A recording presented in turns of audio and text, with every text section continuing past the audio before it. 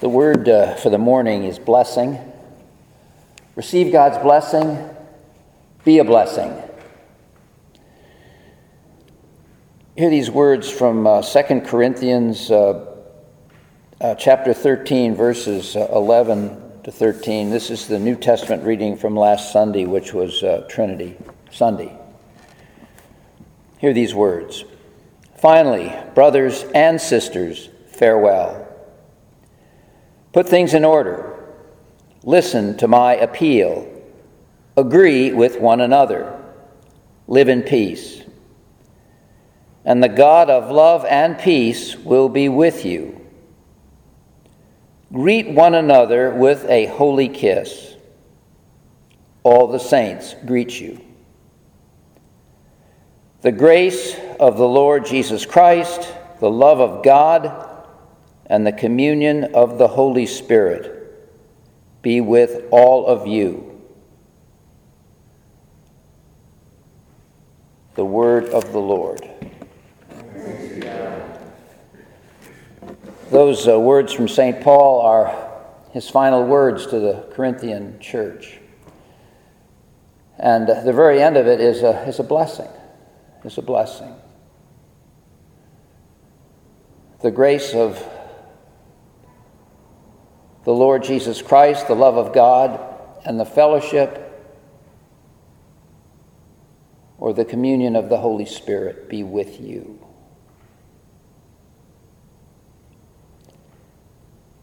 One of the things that strikes me about it, this threefold blessing, Trinity Sunday, and one of the things that I would say about Trinity Sunday is it's an exclamation point about the fullness of God.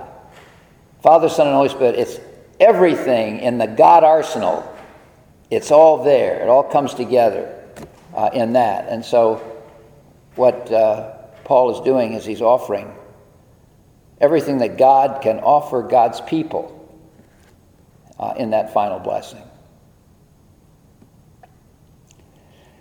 Now, the Trinity is something that the church has wrestled with forever. And trying to understand it intellectually is an enormous challenge. For the most part, we just come down on the side of mystery, but I'll try to say a word about it in terms of Paul's blessing. But there's so many things that you can get into in terms of the church's understanding, because the Council of Nicaea, the Nicene Creed, formulated in 325 and then finalized about 381, trying to cross all the T's and dot all the I's about the nature of God, Father, Son, and Holy Spirit, and also the dual nature of Jesus. And of course, the debates raged on, and one of the ones I remember, because the Western Church, the Latin Church, the church that we've inherited, the church that the Episcopal Church is involved with, is things like the Filioque Clause, which is the Spirit proceeding from the Father and the Son. Now, the Eastern Church has a looser concept of Trinity. They don't have that Filioque Clause. But this whole thing about, as you get into the unity of God and the concern about the unity, how can you have three persons and one God, and how close do you draw the three persons? And the Western Church is trying to really draw it in tight. The Spirit's got to proceed from both of them. Okay. But it shows you, but then you got a whole branch, the whole Eastern Church world, that doesn't see it that way. But what I would say, about the creed that I think is valuable, and of course it's part of the tradition that I'm part of in the Episcopal Church, is the creed. The creed represents the tradition of the church, Father, Son, and Holy Spirit, the dual nature of Jesus. And what it does effectively is it gives us a place to stand. The tradition is a place to stand. I like to think about tradition as the wisdom of experience, too. We're not inventing stuff for ourselves. But in the history of the Spirit working with the church, the creeds give us a place to stand.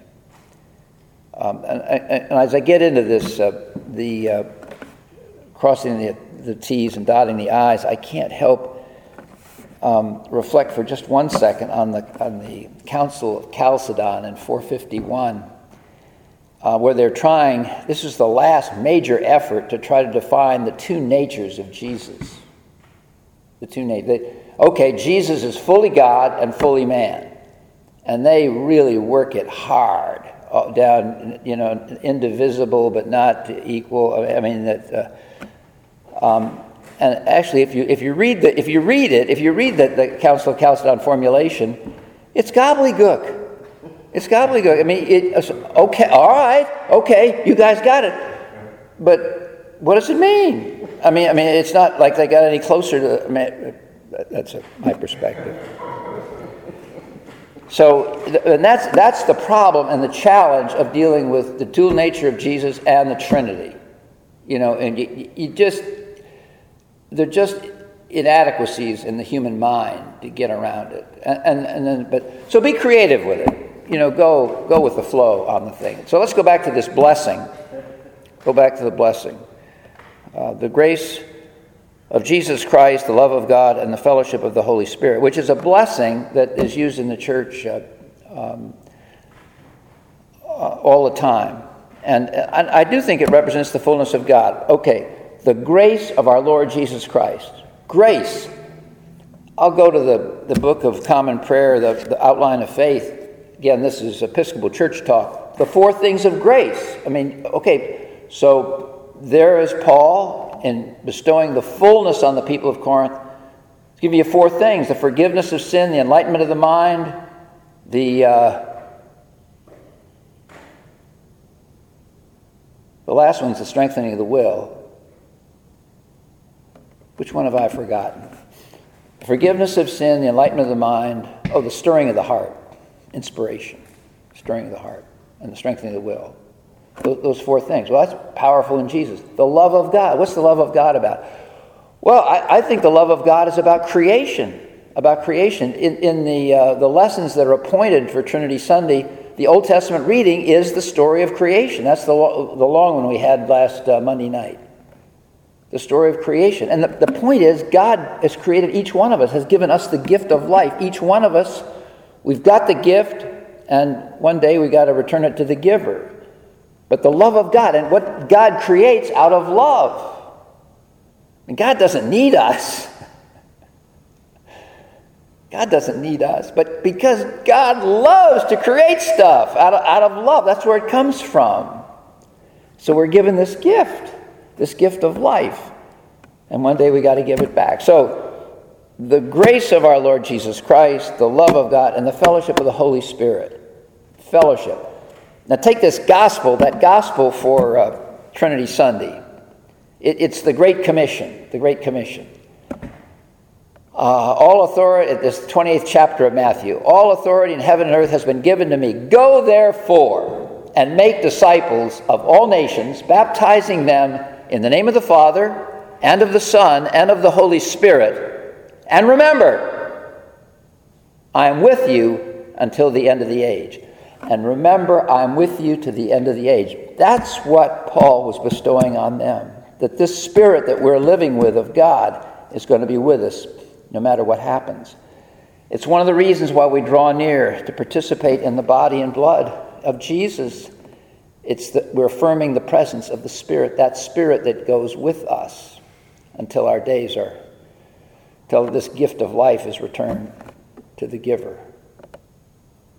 That's the fullness, the grace of our Lord Jesus Christ, the love of God, the fellowship of the Holy Spirit. Blessing. Receive God's blessing. Be a blessing to others.